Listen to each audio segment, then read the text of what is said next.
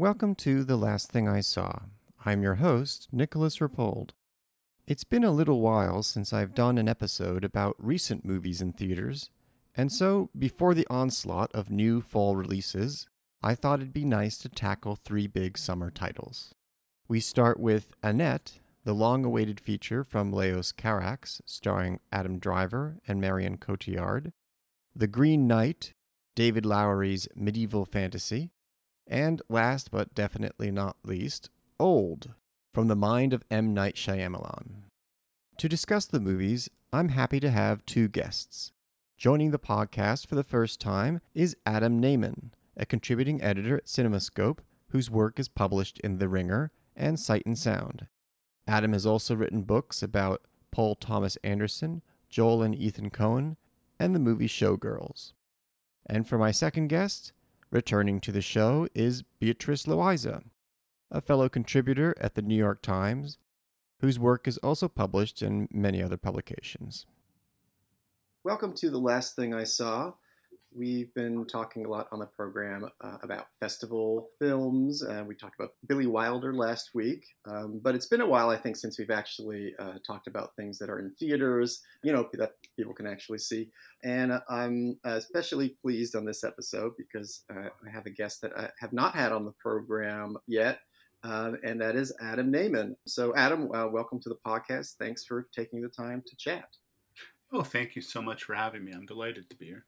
And actually, I just realized that one thing we were going to talk about, maybe, I don't know, we can talk a little bit about the end or just do another episode later, was I think we had both been thinking about Brother from Another Planet for one reason or another. I forget why. Well, it's never a bad thing to think about John Sayles. I think there was a weird period earlier this year where Sayles was kind of coming up on Twitter a little bit. And I think I mentioned to you that I'd been rewatching a couple of his films, yes. But it's always been my Twitter handle, and I've got a big poster for Brother from Another Planet that I'm actually looking at right now in my office, an original 1984 poster, and just a movie that I really love. And I feel like there's going to be a re-reckoning or a re-evaluation of Sayles at some point. Maybe he has to make something new for that to happen. But just a really undervalued American filmmaker, I think. Yeah, I have to agree with that. It's someone who I think basically gets taken for granted. Yeah. A lot of people kind of making movies that are faded facsimiles of things that he had been doing for a while.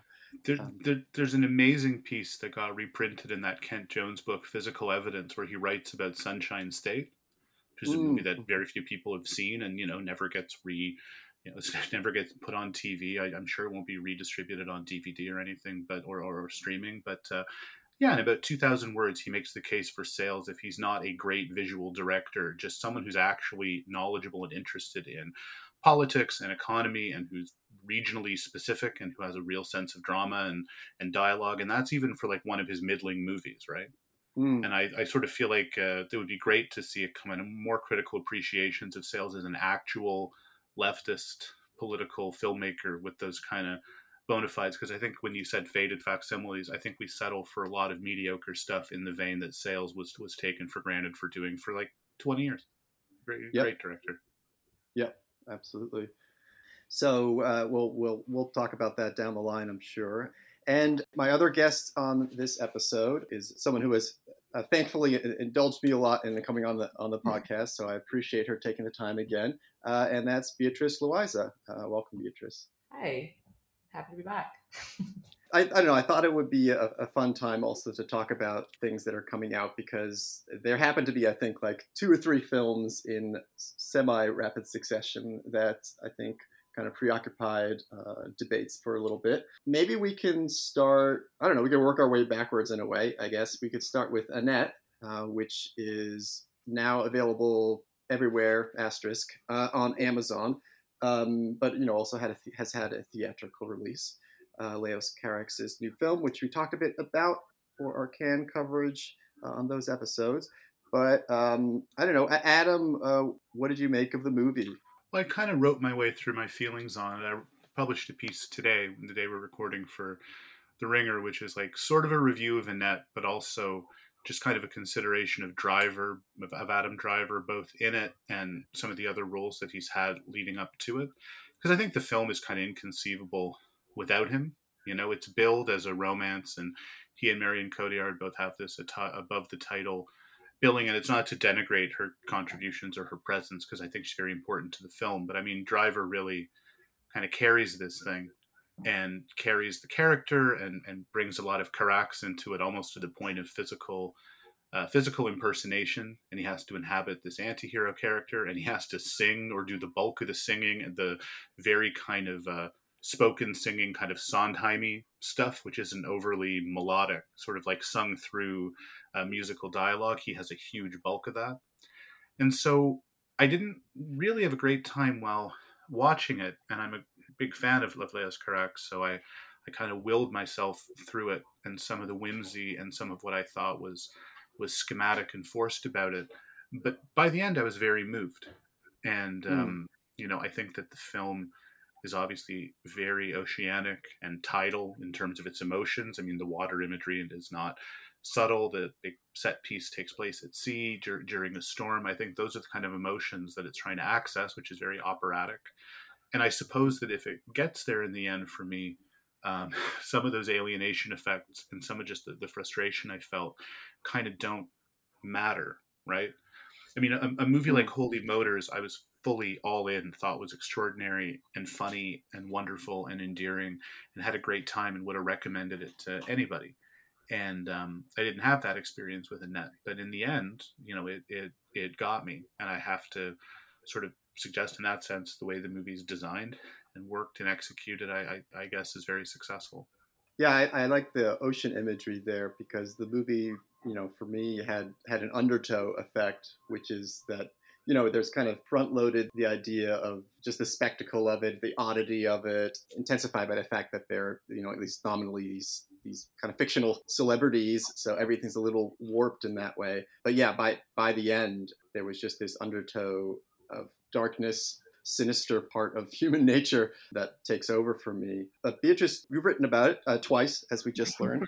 And I mean, what did you make? Was Adam Driver a big touchstone for you as well? Yeah, no, I mean, I think he's definitely an important part. I mean, I kind of had the opposite reaction to it. I was very, very moved by it, but I mean, I found myself very just like immersed and sucked into the whole fantasy realm of it all. I mean, like to me, it's a film practically like devoid of subtext. It's very baroque in nature, and it's not like creating meaning from any sense of like original plot or like interesting dialogue. It's very, intentionally restaging this like classical tragedy in which, this, victimized woman dies at the hands of this fiendish man, which is of course like the subject of so many films, throughout history.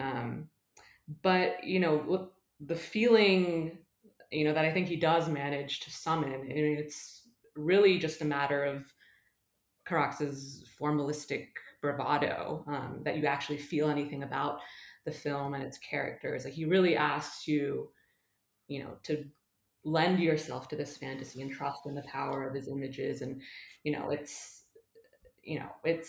it's not really about creating the illusion that these things are real, like a lot of CGI does, which of course he actively, critiques here. I mean, like here and in Holy Motors, his pivot to digital filmmaking also kind of doubles as a critique of the sort of lifelessness of digital filmmaking.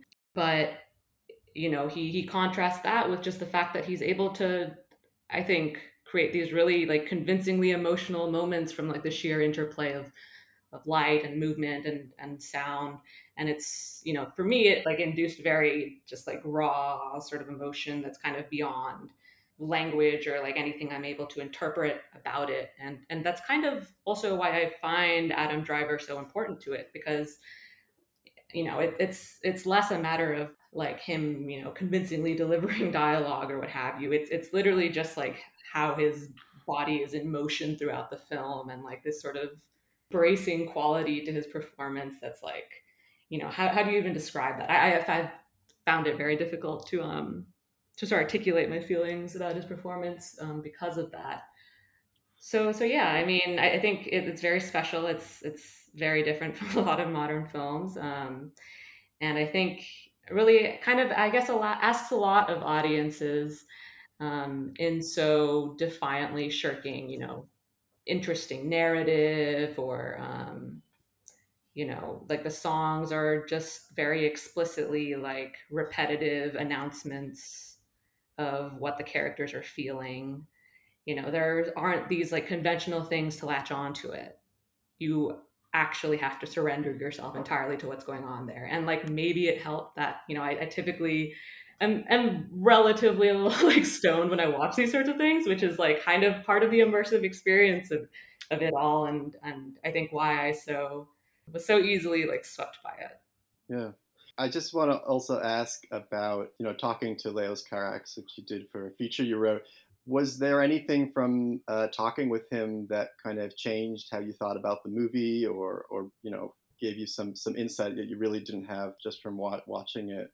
Yeah, I mean, I thought it was kind of interesting. He was talking about how this is, obviously the first film that he's sort of collaboratively written. I mean, he wouldn't call it writing. He like always insists on the fact that he doesn't actually write these films. He quote unquote imagines them, which, I don't actually know what that means on a practical level, but it sparks for him that injected a lot of this irony into the film. And for him, he conceived of his role as trying as best he can to kill that irony and sort of create a sort of sincere emotion. Because for him, irony, I think the words he used were it's a dangerous thing in cinema because it like distances you to the point of like complete estrangement, which obviously there's elements of that going on in Annette. But yeah, no, I thought that was interesting that he was actively trying his best, I guess, to remove that. I don't know if he succeeded for a lot of people, but I thought it was interesting. Beatrice is in the habit these days of writing superbly on movies, and the interview with Carax was characteristically terrific. It was the one that you did.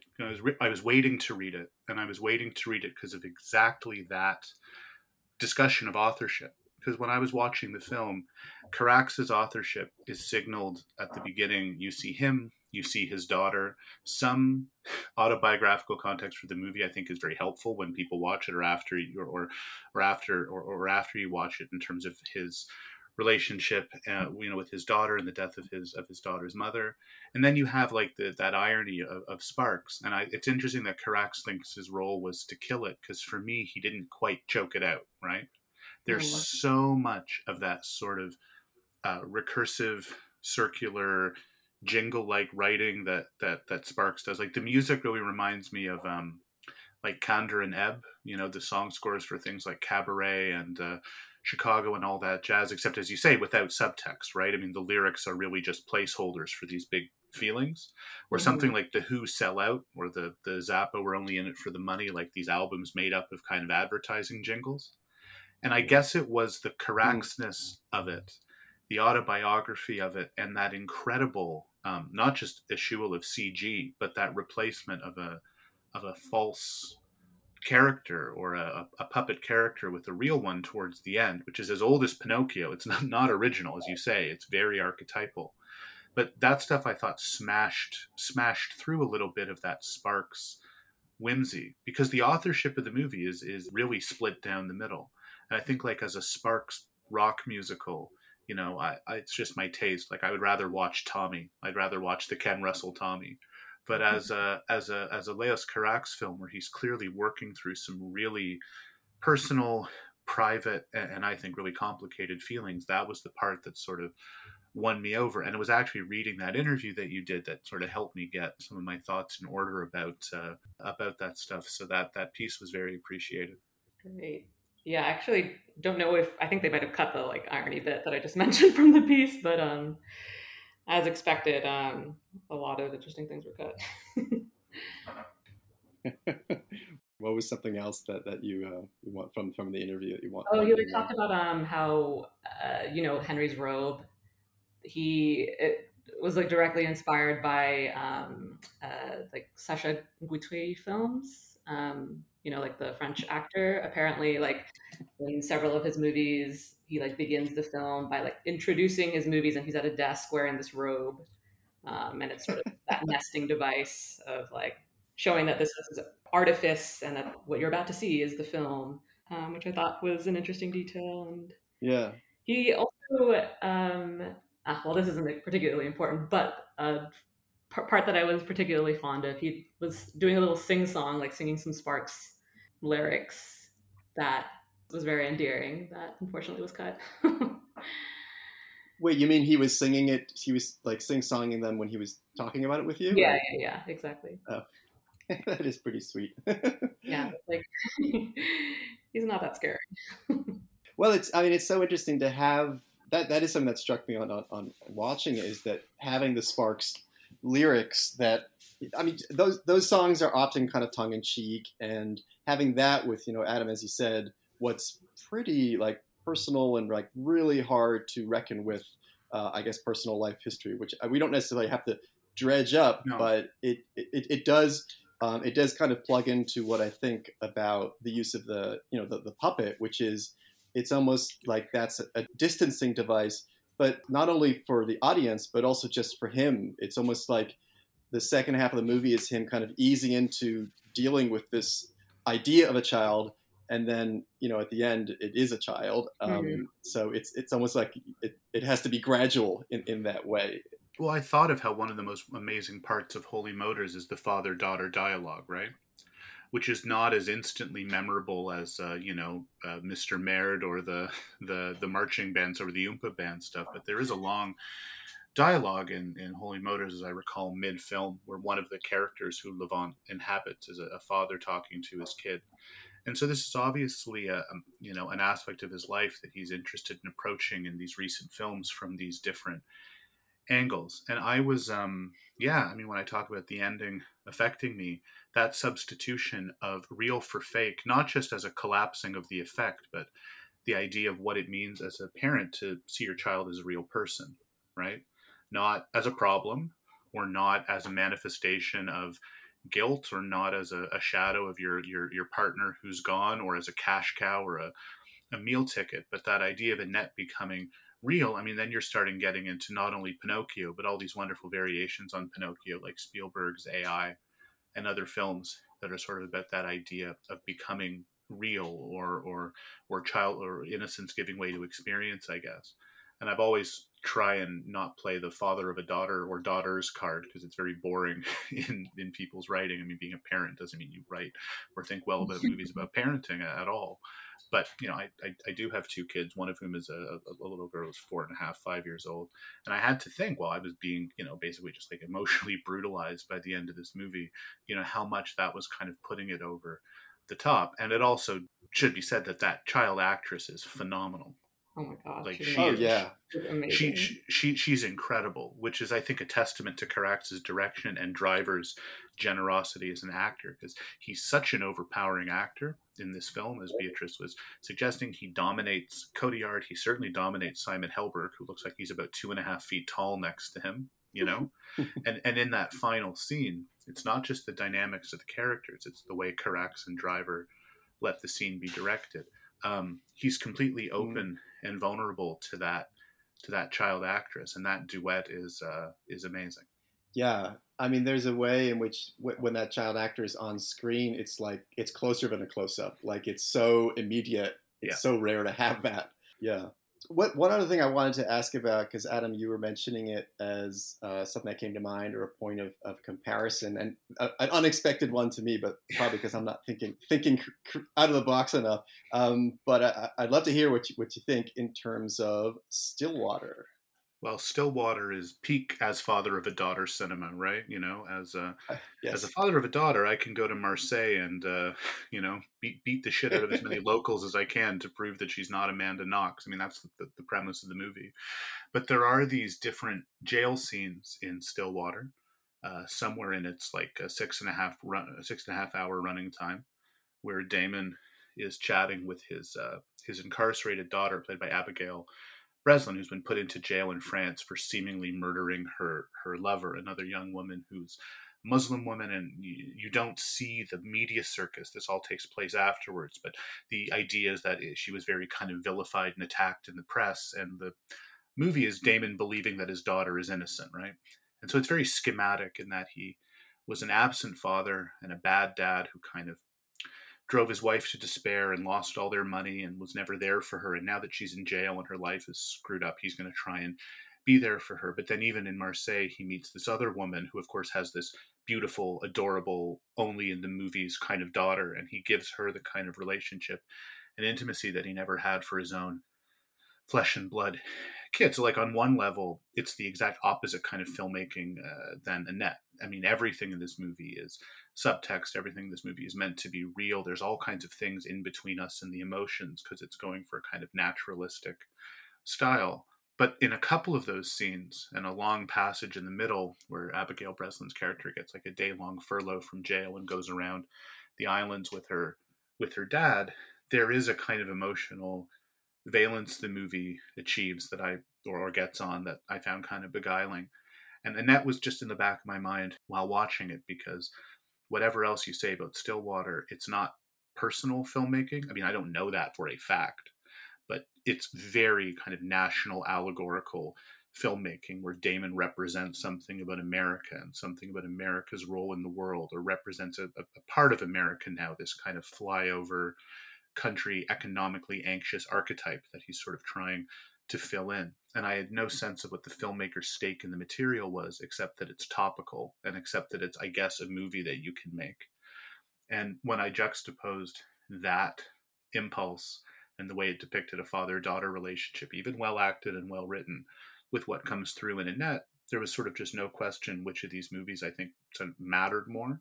But the idea that both are kind of like a mainstream movie this summer is just fascinating to me, because the mainstream aspect of Annette is just crazy because it's financed by Amazon and it's kind of a movie that a bigger audience might see. And for a film that weird, which costs $15 million to kind of being distributed like this and being seen not just in a festival, but by regular moviegoers, is, I think, maybe a big part of that story. Yeah, that I completely hear you on Annette. I probably repeated myself to no end with Garrett Bradley's Time. The same thing. I mean, that's unusual in another way.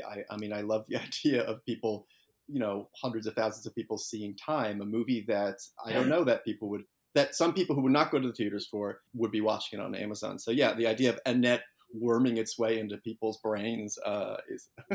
Nick, you did see Stillwater, right? Yes, I did. Yeah. Were you fonder of it than I was? Well, I talked a bit about it on our Can podcast. I was fonder. I mean, I also responded to Abigail Breslin, and actually for most of the movie, I found that she was just, kind of angry and petulant in this raw way, and there was something about her, almost a pathology about her that was interesting, that she brought to the character that I thought was strong, and obviously stronger than Matt Damon, who I agree, is kind of putting on. Sorry, this is Justin Chang, who I did the Can podcast with. He said he was in like Midwest drag. Yeah. And so I don't know, in terms of the character beyond that, it just felt like a kind of collection of, sometimes precise, but at the same time, very kind of signally acting. So yeah, I mean, I found it, this is such a damning word, but I definitely found it very watchable for the second half. I did not like the scenes where he goes to these kind of housing projects. That stuff was really iffy.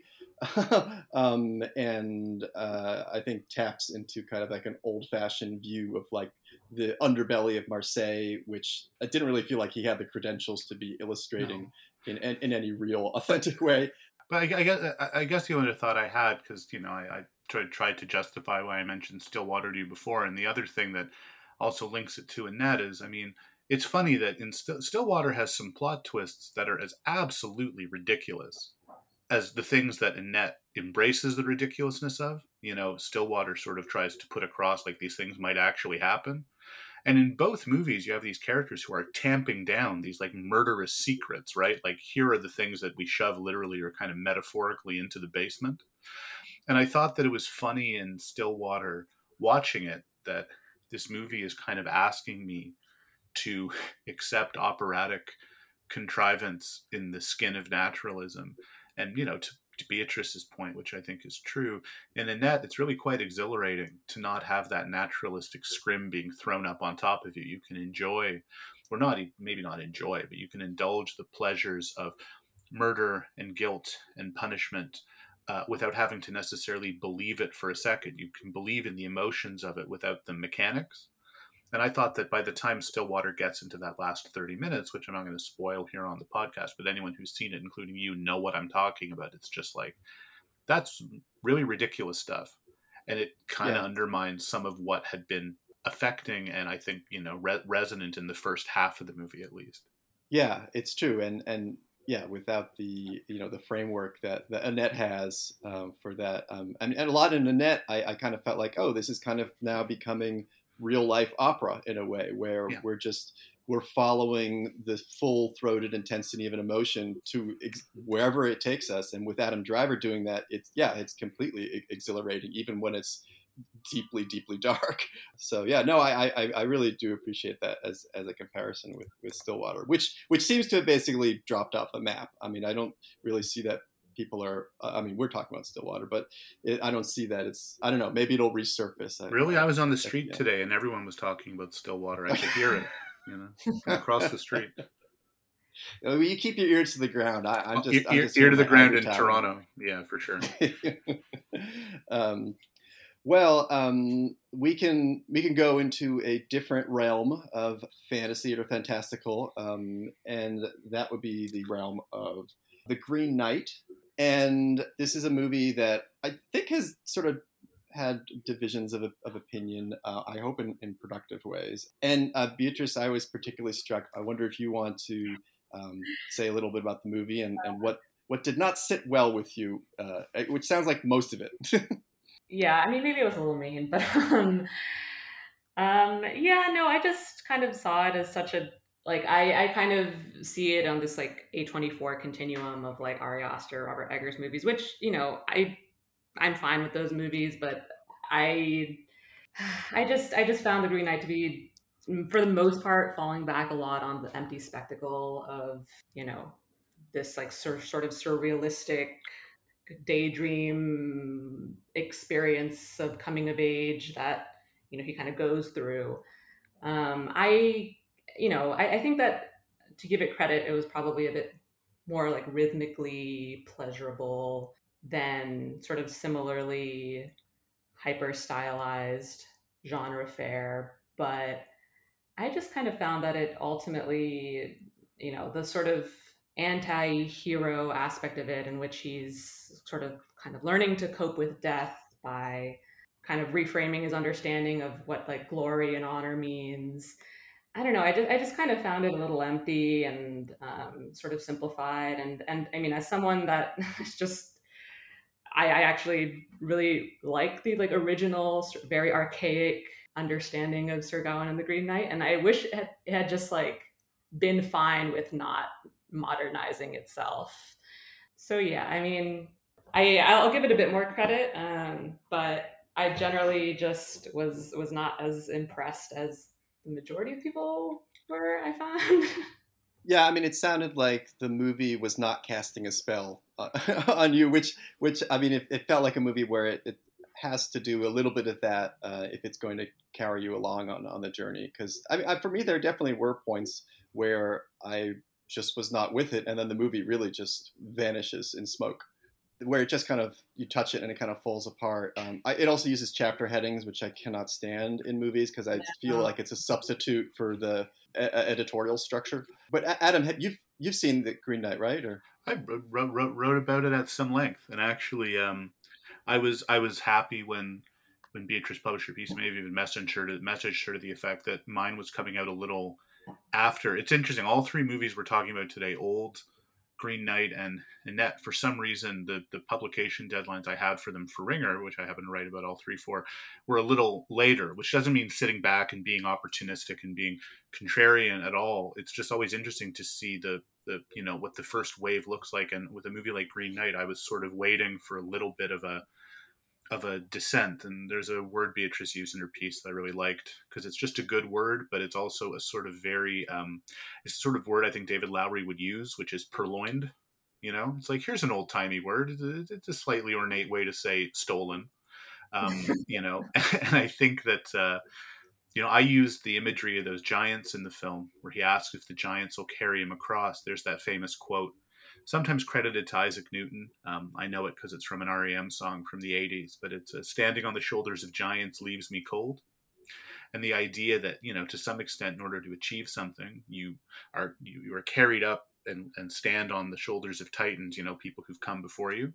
And I think that Lowry's a little too eager in this film to stand on the shoulders, whether it's John Boorman or Martin Scorsese. You can see him as being enthralled to those filmmakers, or you can see him as kind of just stealing from them. And there's a lot that's borrowed and purloined in this movie. And, right down to the talking fox. I mean, I tweeted a joke about, I'm glad to see the fox from Antichrist is still getting work. And, A24 tweeted back at me, and they thought that was very funny. But I mean, it is just from Antichrist. It may have its origins in the original story, but the aesthetics, that dark daydream look, which is kind of unfair to associate with a distributor, because distributors don't really make movies. I mean, filmmakers do.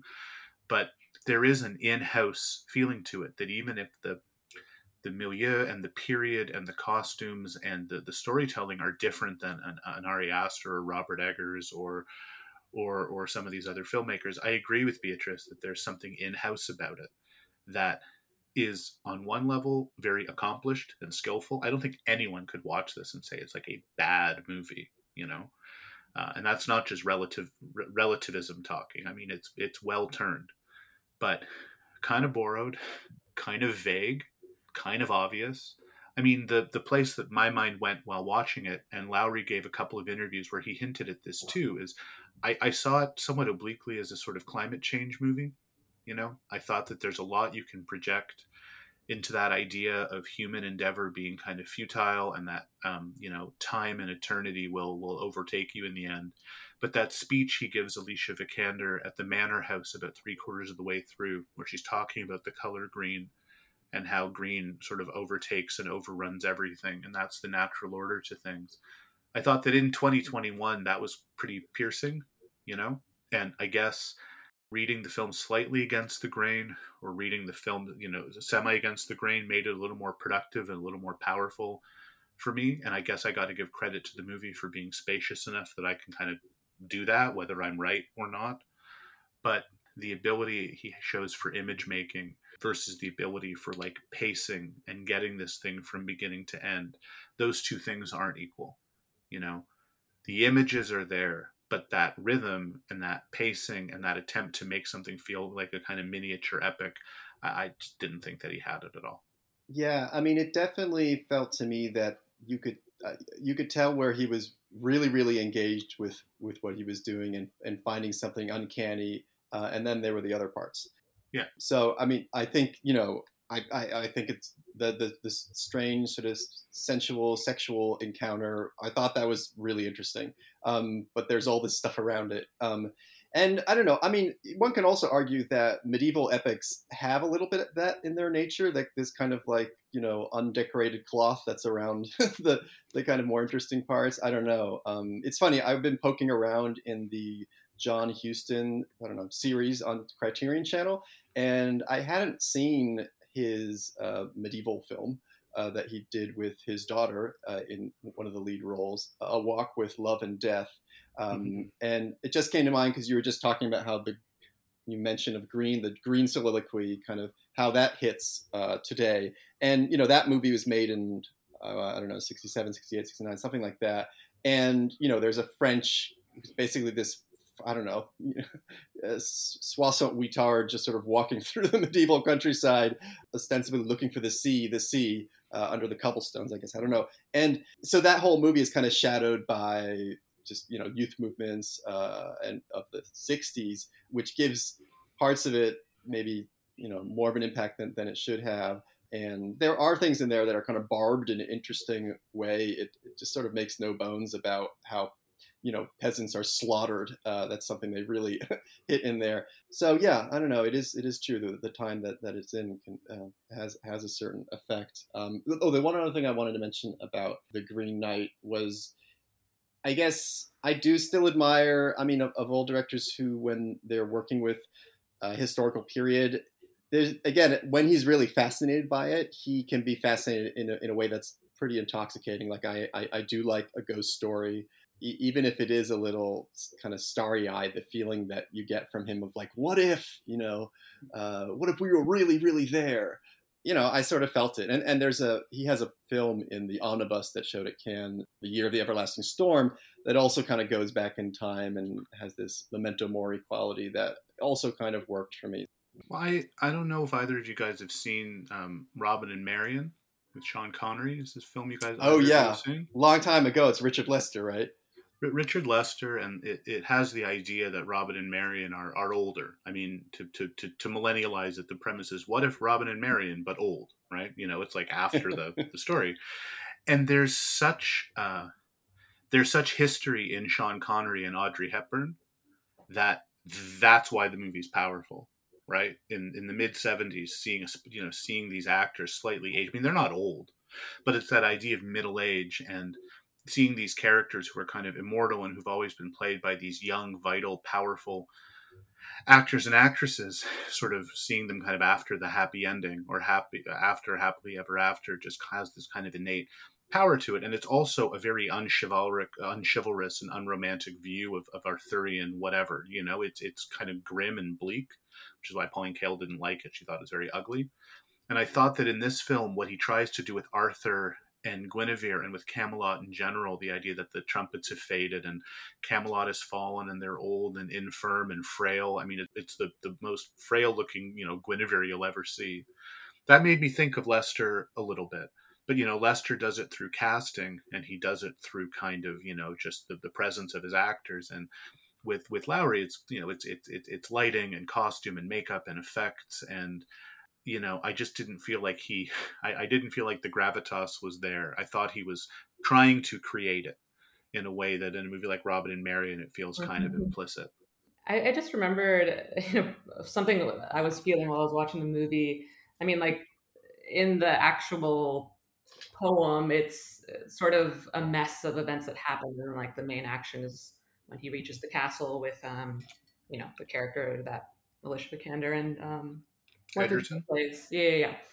But like the fact that it was so discreetly separated into like these various stages and like these different set pieces, I don't know. And like that, in addition to the fact that it had these sort of anachronisms that rang false to me, and then like this sort of spectacular imagery of it all, just kind of felt very like gamified to me, especially with something like, the tracking shot of, him riding through the field of corpses, the battlefield. And that kind of like all like immediately kind of put me on alert about it, I guess. It just, there was something very like, it felt like watching my boyfriend play a really like high end RPG at times, which, again, I'm being mean about it, but these are the feelings I've had about it. And just like the immersiveness of the camera work and like sort of this spectacular quality, like anachronisms that were all kind of like interesting, but like tired and felt a little false to me. And it just felt gamified in a sense, especially the fact that it was so obviously had these different stages and different set pieces. So yeah, I said I don't know what was captured and what was not, but it kind of felt, and maybe this just speaks to how often I watch my boyfriend play RPGs, but felt like watching my boyfriend play RPGs. No, yeah, I got that part. I think it's the first time you said gamified. I immediately thought, oh wow, is that how we refer to when it's like Game of Thrones? Because that's pretty clever. But yeah. Although I guess in a way, I mean, it's one of those things where, yeah, I guess that is kind of the background noise for a lot of fantastical, historical, medievally things that are made. That I guess that's something to. Well, this one tries to be more intellectual and philosophical. Yeah. All right. Well, we can lay the Green Knight to rest now, and decapitate our discussion at that point. And that brings us to one more movie, and that's, I hope it doesn't seem out of date at this point, but I guess I was simultaneously really just annoyed by the movie, but also annoyed by the discussion around it. So I kind of wanted to hear, a couple of bright people talk about it, in longer than tweet format. So that movie is Old, the latest M. Night Shyamalan movie, which also I guess is kind of a summer hit, right? I guess it did pretty well, which is not insignificant, because if you ever wonder how it is that he keeps making movies that a lot of people in the critical community make fun of, it's, there it is. So yeah, I don't know who wants to start. Beatrice, you want to go first, or? I'll go first because I'm less eloquent. Yeah, I mean, I'm a big fan of M. Night Shyamalan. I can't say that Old is really like top tier work for me. It's sort of middling, but I definitely enjoyed it. I mean, I think what's interesting about it is it's essentially like structured like a murder mystery.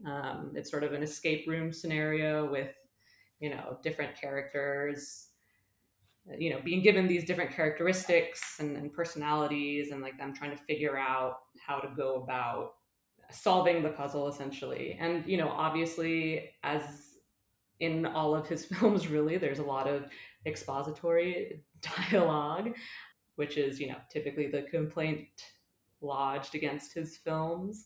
But I mean, to me, it's also goes in hand with the fact that Shyamalan is constantly toying with conventions here, and these genre conventions in this case are literally being put through the parameters of a film, that involves a runtime and so forth. Like, it's not actually a matter of it's not really a matter of like biological aging. It's kind of like it's a bit more like a meta commentary on filmmaking and all of that, to put it very vaguely. But I definitely was a bit lost at the end. I mean, I feel like the common complaint is that the ending is pretty terrible, and it is.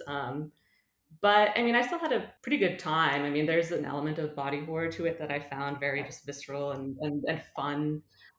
There's like this scene with like crunching limbs, and we witness this couple who like they get pregnant, and it's an immediate pregnancy, and like that was very bracing. So I think there's a lot of good things here, and it was great fun. But it's not my favorite of his. I mean, the thing that kept getting me about it was the sense of time in it. I mean, that sounds stupid because it is about time and it is about the passage of time.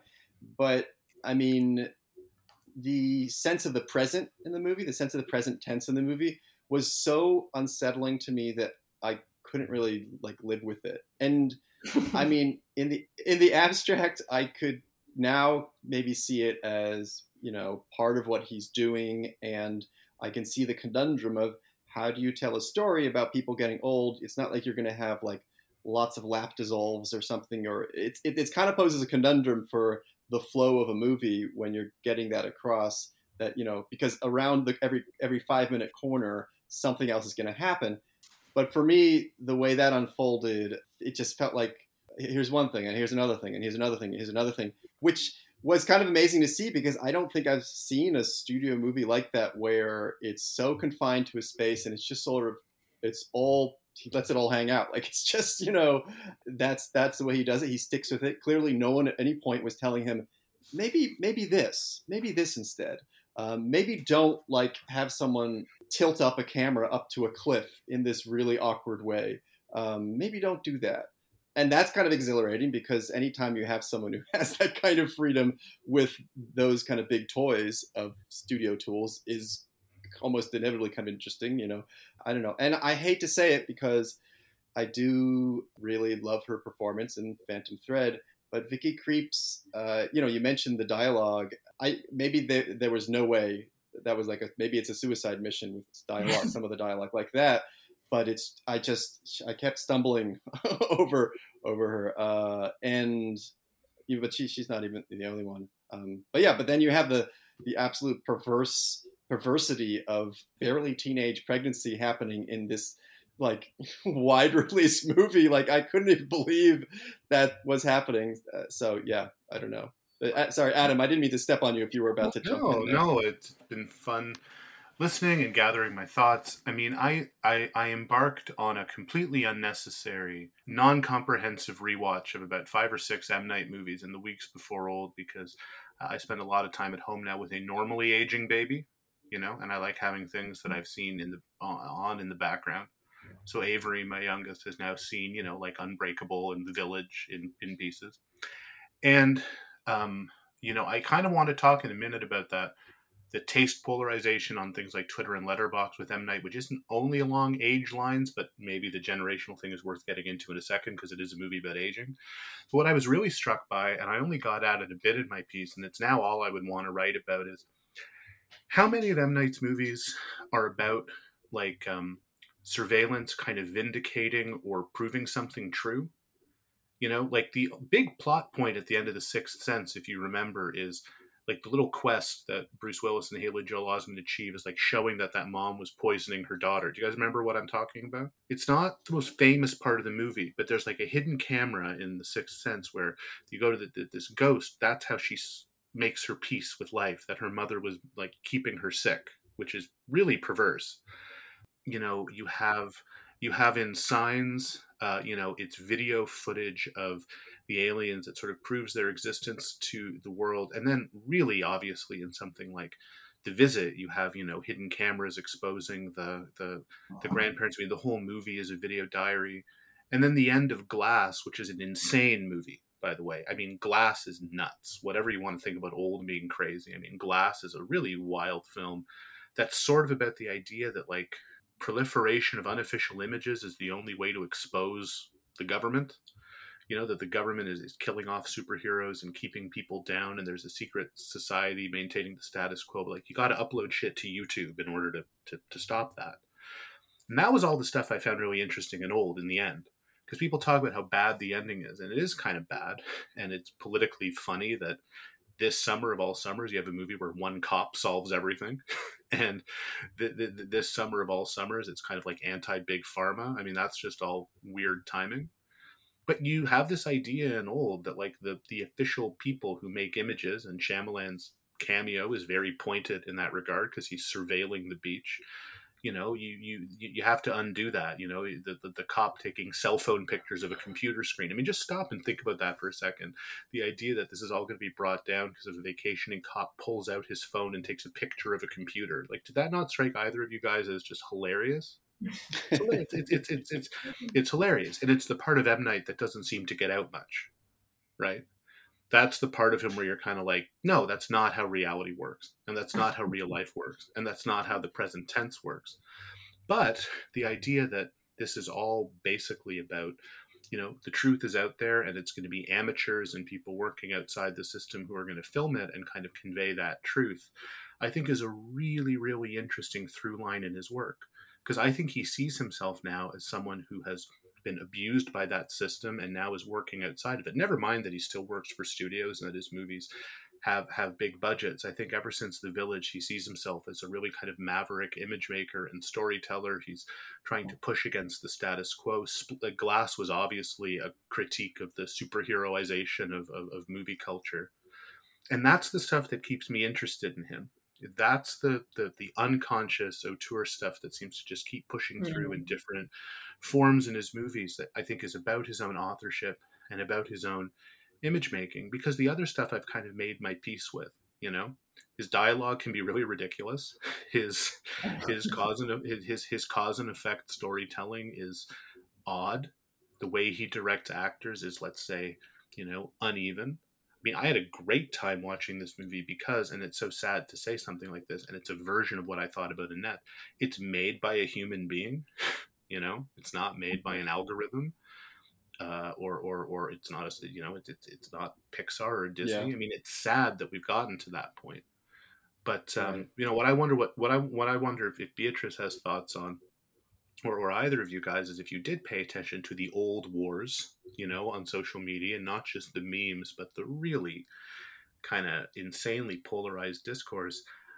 I feel like people who were around in the 2000s when Shyamalan was being called the next Spielberg, literally, on the cover of Time magazine. They're the ones who feel obliged to be dubious about him.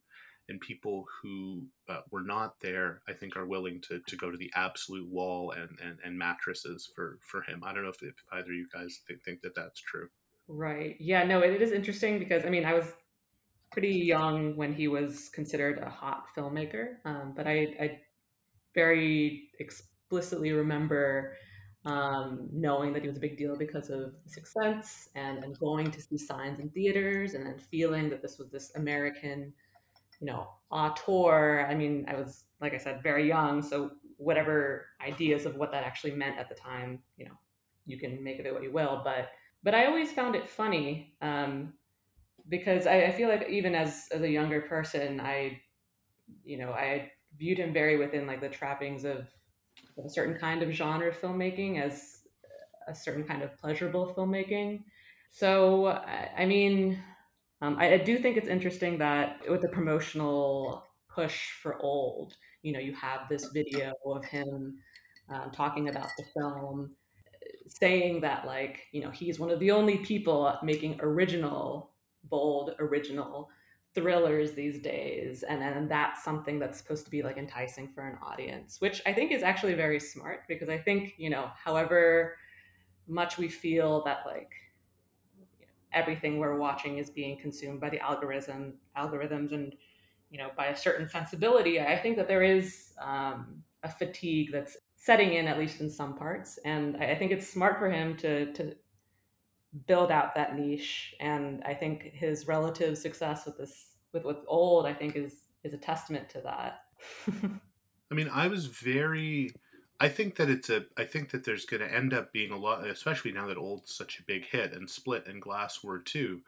I think there's going to be a lot of rediscovery or a lot more people writing about The Visit, which I don't know how you guys feel about, but I think might be his best movie. Oh wow. And I think it's terrific. And No, it's great. I like it too. A lot of people that I've watched it with are just like cannot get past the humor of it with the rapping kid. Right. So many people, it's just like as soon as they hear that, they're like, we cannot embrace this. We cannot take it seriously. And I'm just like, well, you also could. Well, I love that his little tribute to The Visit and Old is that he has a rapper named Midsize Sedan, which I think should get him an Oscar, not an Oscar for script. That there's a rapper named Midsize Sedan. Stuff's great. But I thought that was hilarious. Hilarious. But I think that in The Visit, it's actually that thing, because people use these words all the time. I mean, I do it lazily too. This idea that filmmakers, like, they reinvent or they revise their aesthetic, right?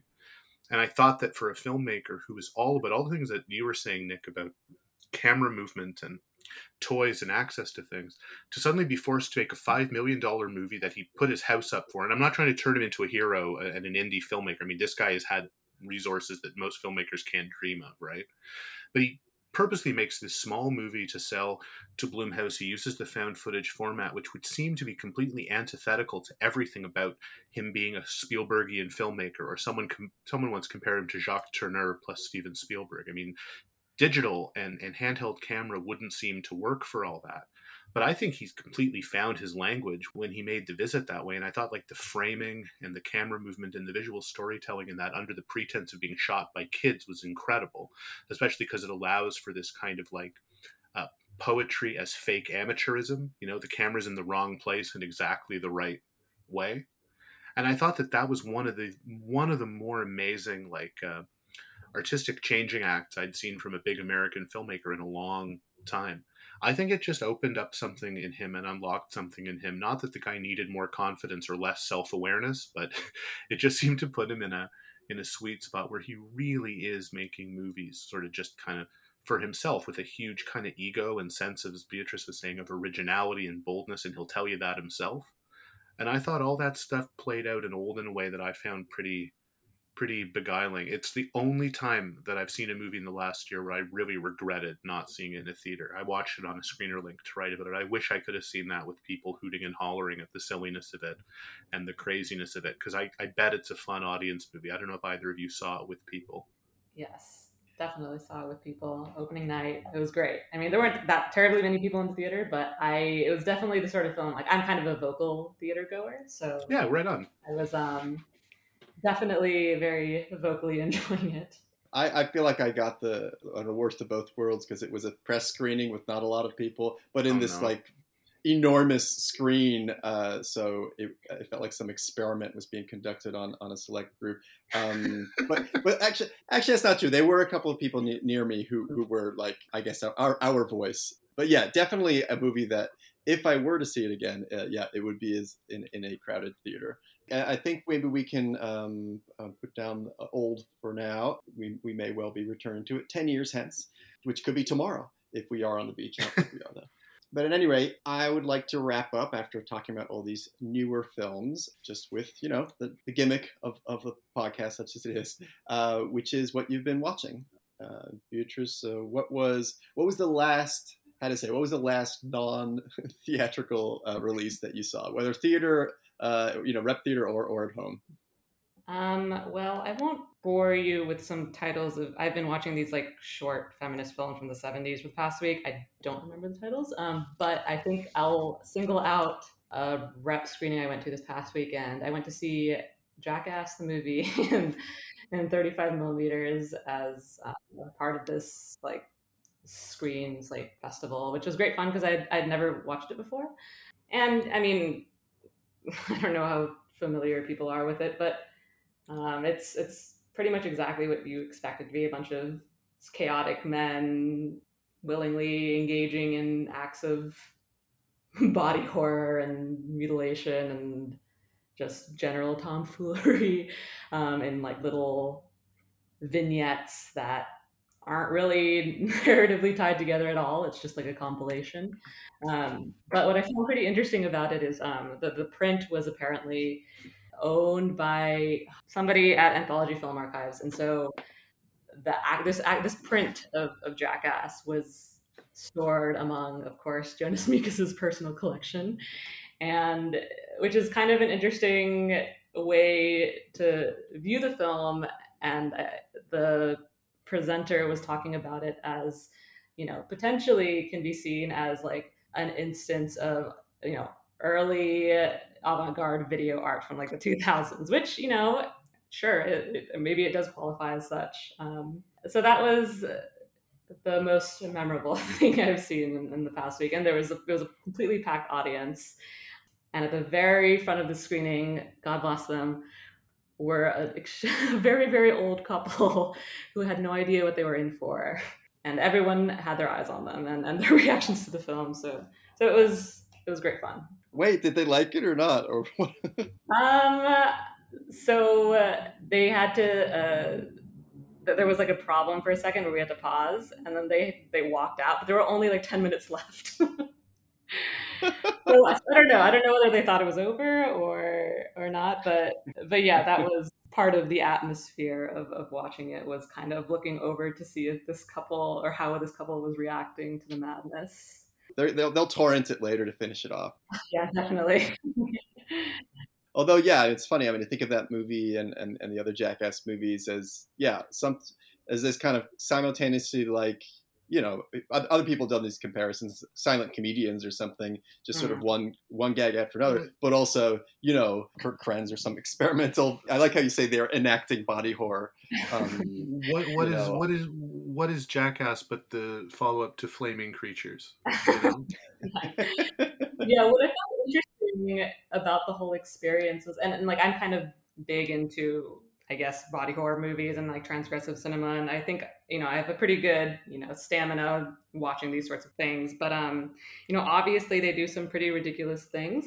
But I found the most like wince-inducing moments were when they had to do things that were like vaguely relatable, because so much of what they do you just like can't even imagine doing anything like that. And that's usually the case with a lot of cinema that does present these outlandish bodily scenarios. But like the worst ones, in my opinion, were almost the most banal ones.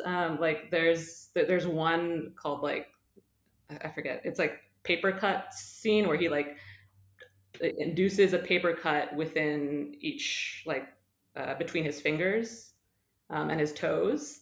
And like everyone in the audience was just screaming at that. And like, even though it wasn't like at all the most preposterous thing they had done, it was like the one that was like the most relatable, the one that we could imagine the most clearly. So I thought that was interesting that everyone seemed to be reacting to that. It's also funny to think of the paper cuts as in there, as because that movie being part of a lineage of like skater videos, of people doing stunts that part of it is just the wipeouts and like, reacting to that, and then that it comes to paper cuts is kind of it's kind of hilarious.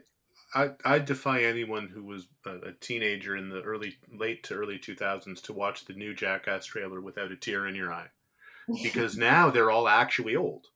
They used to pantomime those elderly, like those kind of proto trash humper bits where Spike Jonze would say, like, I was Lon Chaney's lover. I don't know if you guys remember that. They would walk into the convenience store in like old age makeup, very trash humpers, or very actually, like very, very, very kind of like weird aging stuff. And now they're all, 40, 50, and they're getting the gang back together. I mean, I think that the Jackass, the new one is going to be the emotional American film experience of the fall. Seriously, and I'm much more interested to read writing on that than Dune at this point. just to drop a pointless gauntlet. Well, now I really look forward to what both of you write about the next Jackass. Yeah. I have to immerse myself more. Like I said, this is actually my first time watching the first movie. Oh, they're so good. Well, you'll have to report back. I'll have to get in the weeds. So that was the last thing Beatrice saw. And Adam, what was the last thing you saw that you want to share? Well, the last thing I saw, which doesn't count, is for the last 47 days in a row, I've seen Trolls World Tour, which is a really interesting allegory about poptimism, in that the pop trolls accidentally sort of polluted the troll universe musical landscape, and now the hard rock trolls, led by Rachel Bloom from Crazy Ex-Girlfriend, are trying to colonize everybody and turn them into rock zombies, and they have to be stopped by this united coalition of pop, country, and funk. I mean, it's basically a movie in favor of musical diversity, and my kid Leah has taken it to heart. She now walks around singing Rock You Like a Hurricane all the time. And that's actually the only movie I've seen for the last month, because we watch it twice a day. But the last movie that wasn't that I watched in an attempt to wean her off of Trolls World Tour, we watched last night, the first 40 minutes of the original Muppet movie. She really likes the Muppets. And what a wonderfully self-reflexive, allegorical movie that is. But that scene at the beginning of Kermit singing Rainbow Connection in the bayou, a totally physical effect. In 1979, this miraculous image, how is a puppet's legs visible, and how's he finger picking a banjo, singing that beautiful Paul Williams song, which is such an homage to Garland and Wizard of Oz, Somewhere Over the Rainbow versus Rainbow Connection. And I sometimes have a lot of faith in my kid, because even though she watches Trolls and it makes me want to blow my brains out, she sat kind of open-mouthed for the whole 40 minutes of the Muppet movie and just loved it. And this is on top of she doesn't know who any of the celebrities are. I mean, I couldn't believe in the first 40 minutes of the Muppet movie who was showing up. It must have gone over my head as a kid. Like, that's James Coburn, that's Madeline Kahn, that's Carol Kane, that's Telly Savalas. I mean, the Muppets have always had that kind of quick change showbiz jokiness. But it also just made me realize that we really do have a lower class of celebrities now, because you could not drag me to watch Jason Segel or Tina Fey in one of these newer Muppet movies. But I'm like, James Coburn as a sleazy bar owner, sold. Charles Durning wants to open a franchise chain of frog legs. And then that made me remember how Charles Grodin in the second Muppet movie may be the greatest performance opposite non-humans, including Annette. Like an even better example of acting opposite puppets, the scenes between Grodin and Miss Piggy in The Great Muppet Caper. But when I was watching the Muppets too, I was watching it somewhat despairingly on Disney Plus, because that's who has the rights to it. And so, these sort of mixed feelings, where in the Muppet movie, it's all this wonderful satire of Hollywood and how people become famous. And if you remember at the end of the movie, you guys remember who makes them famous at the end of the Muppet movie? They're given a rich and famous contract by Orson Welles. Oh, okay, yeah. He's there. He says, give them the standard rich and famous contract. And I feel like the the difference between that self-reflexivity in 1979 with the Muppet movie and the self-reflexivity of something like Trolls now, and I'm watching them both. They're not actually on the same service, but it's all streaming, right? And it's all content. Just the gap between these two things as self-reflexive kids movies just feels like unnavigable to me. And like, I'm betraying my age. Like, I'm 40, and of course I like the Muppets, and I'll pay for Disney Plus for my kid and watch the Muppet Show, for my own enjoyment. But the newer stuff just feels soulless to me in a way that I can't share that with the person who's watching it, because it's pretty bad viewing companion if you say you're 40, like you're watching soulless garbage. But it is. And the Muppet movie just made me feel very very happy that she was into it. And at one point she said, I told her, that's Elliot Gould, and she goes, what is Elliot Gould? Good question. Well, I can't think of a better note to end on than of someone's curiosity about Elliot Gould. Elliot Gould, yeah. There's hope for the future, the next generations. Absolutely. All right. Well, I think we can wrap up there. But before we wrap up, I just always like to point listeners in the direction of where people are writing, what to look forward to. Adam, what's a piece you have coming up or that's out now that people can read? I'll plug. I've written another book that'll be out in November on a very obscure American filmmaker named David Fincher. And that'll be out from Abrams, following my books on obscure American filmmakers, Joel and Ethan Coen and Paul Thomas Anderson. Same book, different filmmakers. Well, we appreciate you're doing the work of dusting off these lost people. But for sure. No, these are. It's going to be a wonderful book. If anyone has seen the previous books. And Beatrice, what have you written that's come out already or coming up, whichever? What do you prefer? I'll just plug my Annette pieces. I have an interview with Les Carax that's in the New York Times that you can access now. And in the upcoming issue of CinemaScope, I will have a feature on the film that will be more geared towards you cinephiles out there. That's it. Well, that's great, and I've only read the Times piece, but that it's an absolute treasure trove. All right. So thank you, Adam. Thank you, Beatrice, again for coming on to the podcast. It was a pleasure, and I feel like we'll need to get this band together again because it was a really, really great. Trolls World Tour with the band all back together. Can't wait. All right. Thank you. Bye. You've been listening to The Last Thing I Saw with your host, Nicholas Rapold. If you like what you heard, please consider signing up at rapold.substack.com. Special thanks to the Minarets for the opening music from their song Montserrat. Thank you for listening.